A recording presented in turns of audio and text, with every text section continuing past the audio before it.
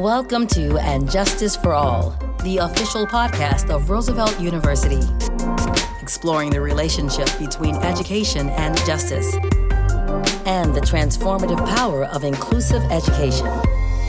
Hosted by Roosevelt University President Ali Malekzadeh.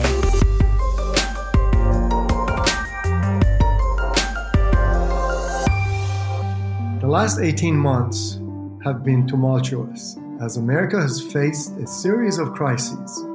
A global pandemic that brought the economies of the world to a standstill, a bitterly contested presidential election that ended with baseless claims of election fraud and left the nation as divided as ever, and a rise in politically motivated violence and extremism that culminated with an attack on the U.S. Capitol. With all of this uncertainty, what is the future and possibility of the American dream? Is there still hope and opportunity?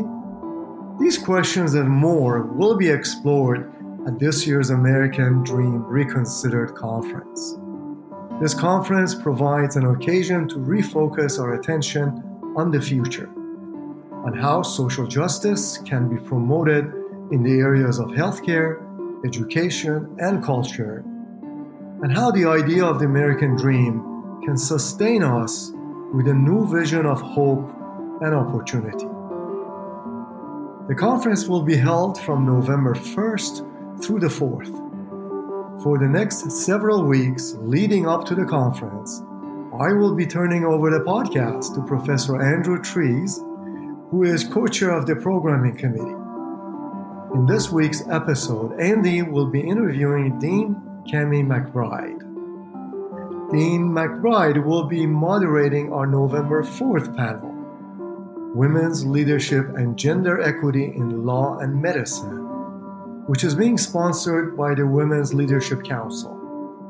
She will be talking with Andy Harris, author and partner at McDermott, Will and Emery, and Dr. Nilum Agrawal, Associate Professor of Neurological Science at Rush Medical Center.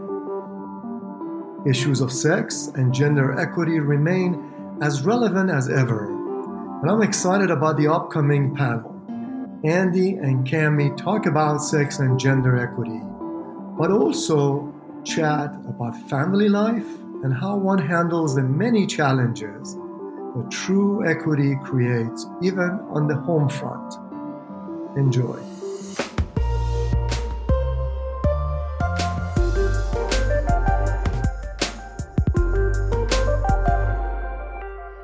Hello, and welcome to And Justice for All, the official podcast of Roosevelt University, where we explore the relationship between education and justice and the transformative power of inclusive education.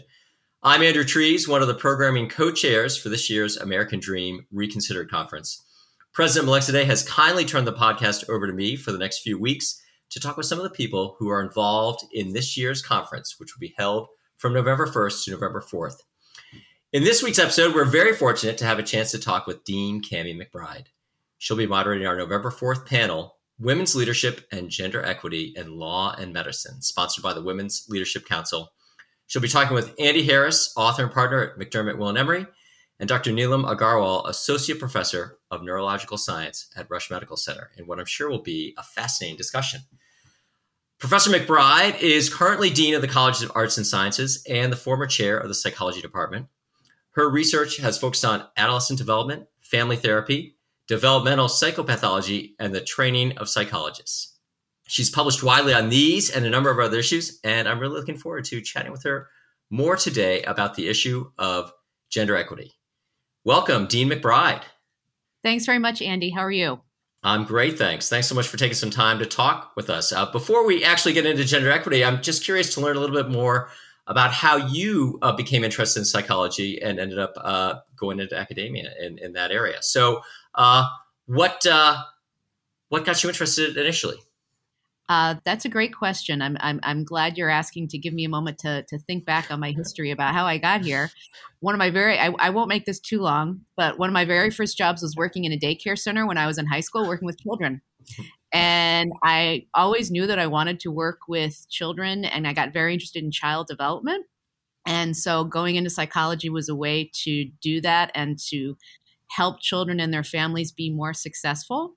So my original plan was to be a practitioner and never thought I would go into academia, but along the way discovered that I really enjoyed research and I really enjoyed teaching. And so that's how I ended up in academia. Being dean was never really part of what I was considering for my future, but I think it actually uses a lot of the skills of my field, problem solving, trying to help people be successful, brainstorming about people's behavior. It's all part of being dean. So I am enjoying the role, but that's a little bit about my interest in psychology and how I got to this point in my career. That's great. I know from my own training that when you train a discipline, it gets you to see the world in a certain way. So I'm curious, as a psychologist, how does that shape the way you see the world now? Also a great question. I think that I really see the world in thinking about people's behavior from multiple perspectives. One of the things that you learn in psychology is that no behavior is determined by any one factor. There's usually always multiple factors involved in people's behavior. And so that's how I perceive working with others. I'm also, again, a big fan of research. So I like data. And so I like, using information appropriately. And so that's very much how I try to approach my current role, but also how I see the world. How do we know this? How do we know that this is accurate information? How did we come to this information? That's very much a part of my training as a psychologist. This wasn't on my list, but I'm going to throw this out there because as you're talking about this, it's very interesting. So I know all of us, as we're kind of still in this late stage of COVID, a lot of changes. It's been really stressful for people, and you probably actually have a lot of experience dealing with that with people. So what is your advice to all of us to basically relax, calm down, return to some sort of normal state of feeling and emotion? I'm going to try to stop saying that's a good question, but you're full of good questions. I think what you just said, to be kind to yourself and to think that this too shall pass. This is a time frame where we're experiencing a lot of stress. I don't want to underestimate the amount of stress that people are experiencing. It's a very stressful time. There's so many things happening, but we will get to, I think, a better place eventually. And we just have to be kind to ourselves and patient with ourselves that we will get through this and come out the other side. It's just a matter of time, I hope. Mm-hmm. I think that's very good advice. The title of the panel you're going to be moderating is Women's Leadership and Gender Equity in Law and Medicine. And I'm sure you've faced similar questions in your own professional career. So I'm curious what kind of progress you've seen, or lack of progress, if that's the case, in this area in the time you've been working in the university and then before also when you were practicing. Sure. I definitely have seen a lot of progress, certainly within my own career in terms of experiences that I've had as a woman in the field. I mean, I can even say, at the university, the number of female faculty has increased since I started at Roosevelt. The number of experiences that I have diminished. And I think I've been fortunate in terms of having experiences that were not equitable. It still happens, and it still happens every day. But I think we have improved quite a bit. I mean, in my lifetime, it was the case that women couldn't get a credit card in their own name. And so that just blows my mind to imagine a society like that.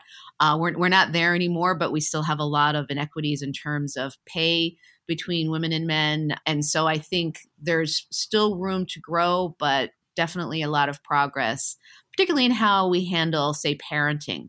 It used to be something that only women had to deal with. And so I think now society realizes that it's families that need to deal with parenting, families of all different varieties, and how do we recognize that people have children in their lives and how to better support them in that regard.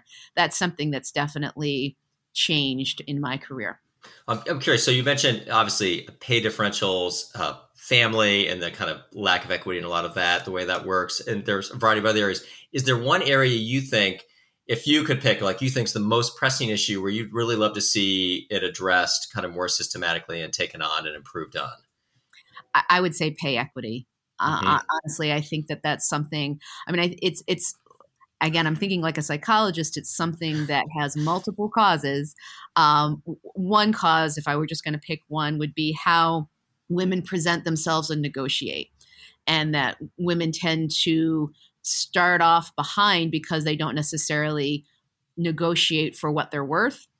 And I think that that's it's compounded over time. And then for different companies or universities to address that takes a real concerted effort to be able to try to fix that problem. It's something that's not an easy fix, but I think will go a long way towards women's contributions being more valued in the workplace.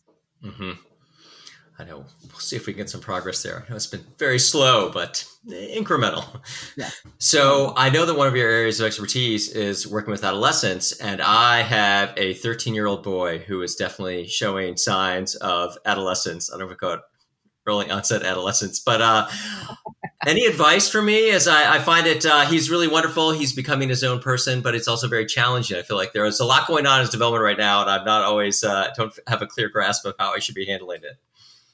Oh, I have two adolescents. I should disclose. My daughter just turned 18 and my son is 15. So I don't know if they'll be listening to this podcast. I hope not. I actually enjoy adolescents quite a bit. I sometimes compare them to toddlers. And if you can think back to your son's toddler age, where they have a lot of interests and desires and wants and energy that they bring towards the world.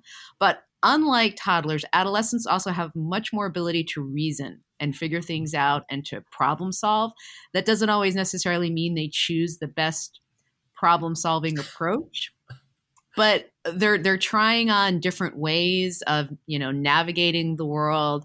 And I usually try to remember that, give them a little time and they'll probably be able to come back to whatever's going on and think about it a different way if you wait them out.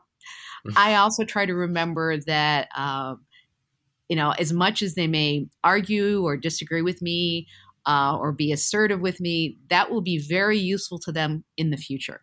That skill and that ability to disagree or express their displeasure will serve them well going forward. We don't necessarily want individuals who simply take what they're given and don't sort of fight for more. And so try to remember that, I guess, when they're arguing with you, that they're flexing their new problem-solving abilities, and it's our job as parents to guide them in the best ways to do that. And that it's not necessarily a personal challenge to you. It's them trying on different strategies, and it's our job to help them figure out the one that's going to work for them right now and one that will perhaps work for them in the future. Well, let me ask you about that, because I do find sometimes when I feel like I'm trying to be helpful, I'm making this my personal therapy session. When I try to be helpful, he thinks I'm trying to tell him what to do in ways that makes him very unhappy. So what's a good way that I can support him, let him know I'm there for him, try to offer advice when I think he needs it, but in a way that he finds more palatable? Sure. Try asking him. Say, do you want some advice? Do you want some sympathy? Help me understand what are you looking for? And he may not have the words for it, but he may surprise you and say, you know what? I just want to vent. I just want to, get this off my chest. Then your job is to listen. We often we never want to see our children hurt or hurting or sad or experiencing any negative emotions, but to allow them to figure it out on their own will mean they'll have more ownership of it. Mm-hmm. And so, letting him guide the interaction, now that's not always easy, I think is a good way to address it. Ask him what he needs in that moment. And he may look at you like you've lost your mind, but because this is not necessarily perhaps what you've done in the past, but he might appreciate it too. And that you're asking for his opinion. I like that. I'll give that a try. And I'm curious. So obviously all this, it occurs within a family context, and the issues you're going to be discussing about gender and sex equity, family is a big part of that. How can we get our families to function in a way that's more equitable, both in terms of gender and sex and gender, but also just in terms of parents and children? And, it's it's a complicated unit with a lot of things going on. Yeah, I agree. I think that COVID has really sort of, trying to think of the right analogy here, like revealed any potential dysfunction when we were all home on our, with our families. We couldn't escape, if you will, to school or to work. So we saw how things were working or not working. I'm going to return to a theme of conflict, that having the conversation that you're avoiding is probably a good way to do it, but to do it in a kind way, right? Particularly with your partner, to have a kind conversation about what's working and not working, and to own what's not working for you, and not necessarily accuse or be defensive when your partner maybe brings up things that aren't working for them. And same with kids as well. Teenagers can do this to some extent. Younger children, it's harder because they don't have the reasoning skills that teens do.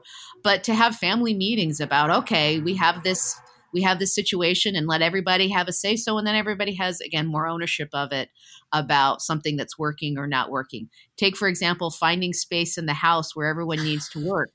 What's the best way to do that? And can we take turns? And there are times when it's, kids don't need to be online, but family members do. So how can you have those conversations? But rather than letting it just sort of get swept under the rug, to address them more directly. Well, let me ask a follow-up question. I'm quite curious about this because more and more couples have kids and have two careers, and it's very challenging to manage. And the old traditional model, right, where the idea was the husband was the breadwinner, and you got these different spheres that you did your work in, and then it was much kind of neater. It wasn't necessarily fair, but it was at least like everyone knew what they did. And I feel like it's a lot messier now. How do you manage that when everyone's a little stretched a little thin, and you're kind of all struggling to figure out how to make it work? Outsource whatever you can afford to outsource. And that, and it varies, right? Some families can trade babysitting with other families at no cost. Can you get a meal planning service if cooking is an area of argument? Can you find an outside working location if you're limited on space in your house, and that sort of outsourcing?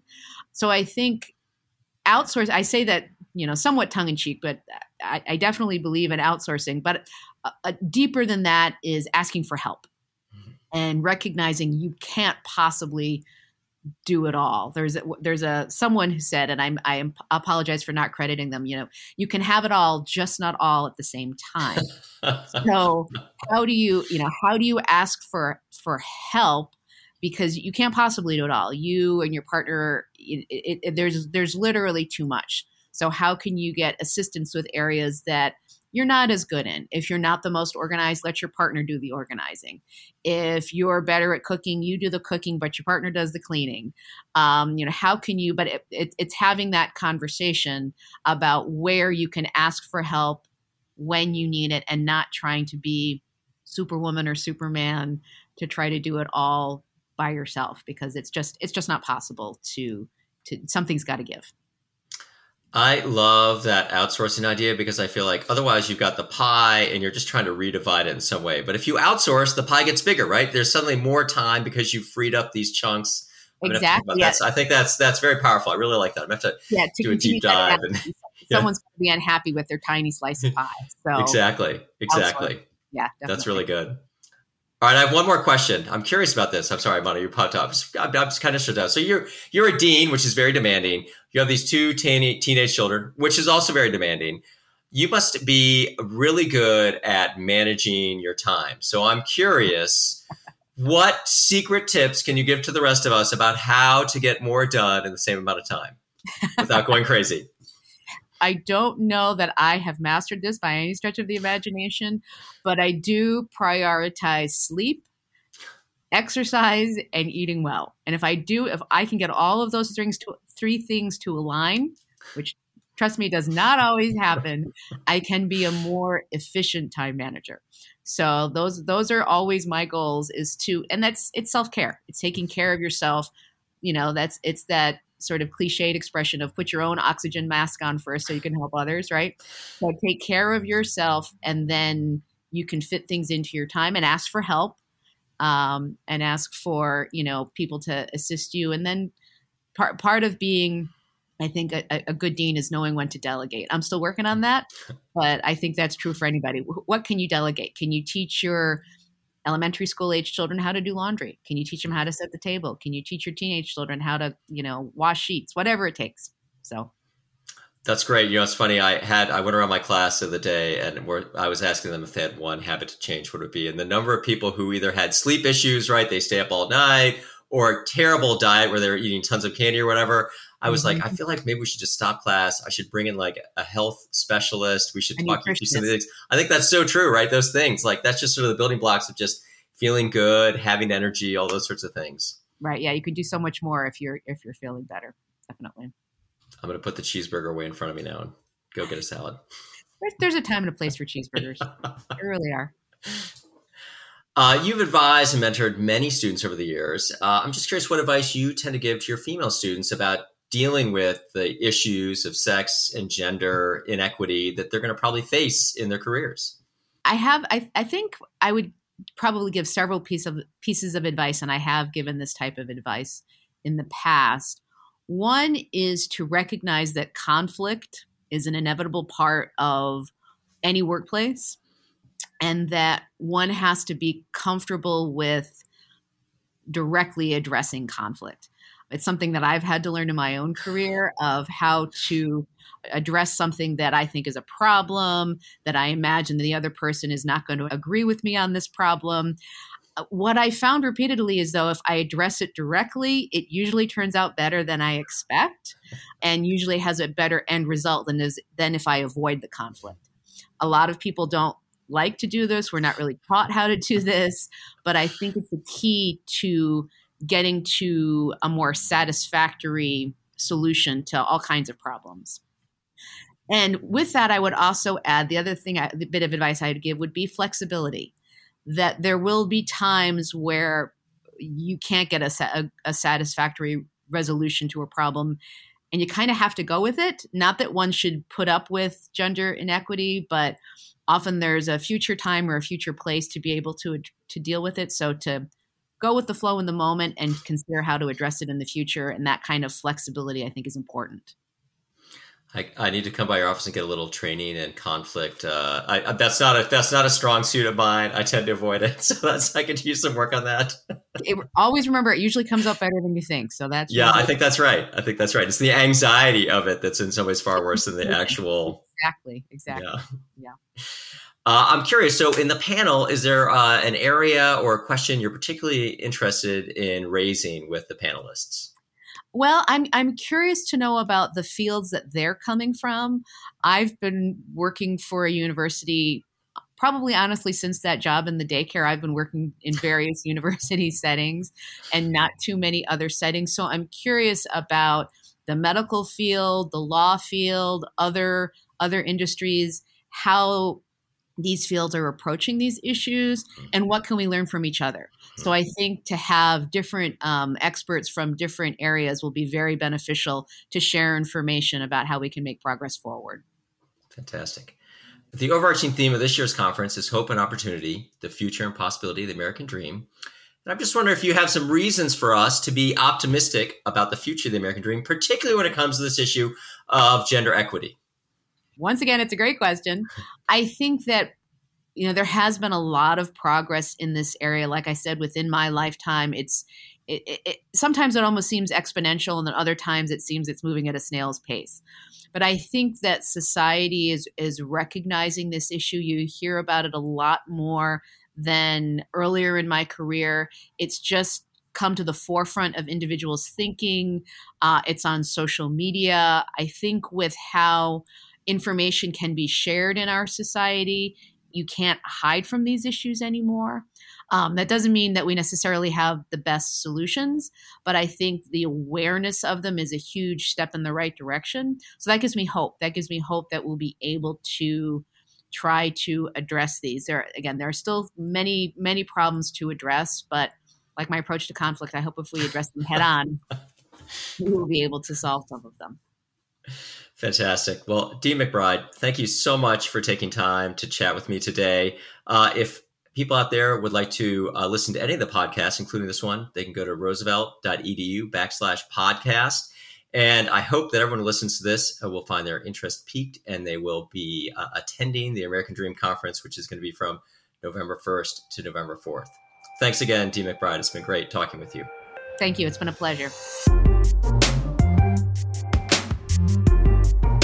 And Justice for All is produced by Roosevelt University and is available at roosevelt.edu or anywhere you get your podcasts.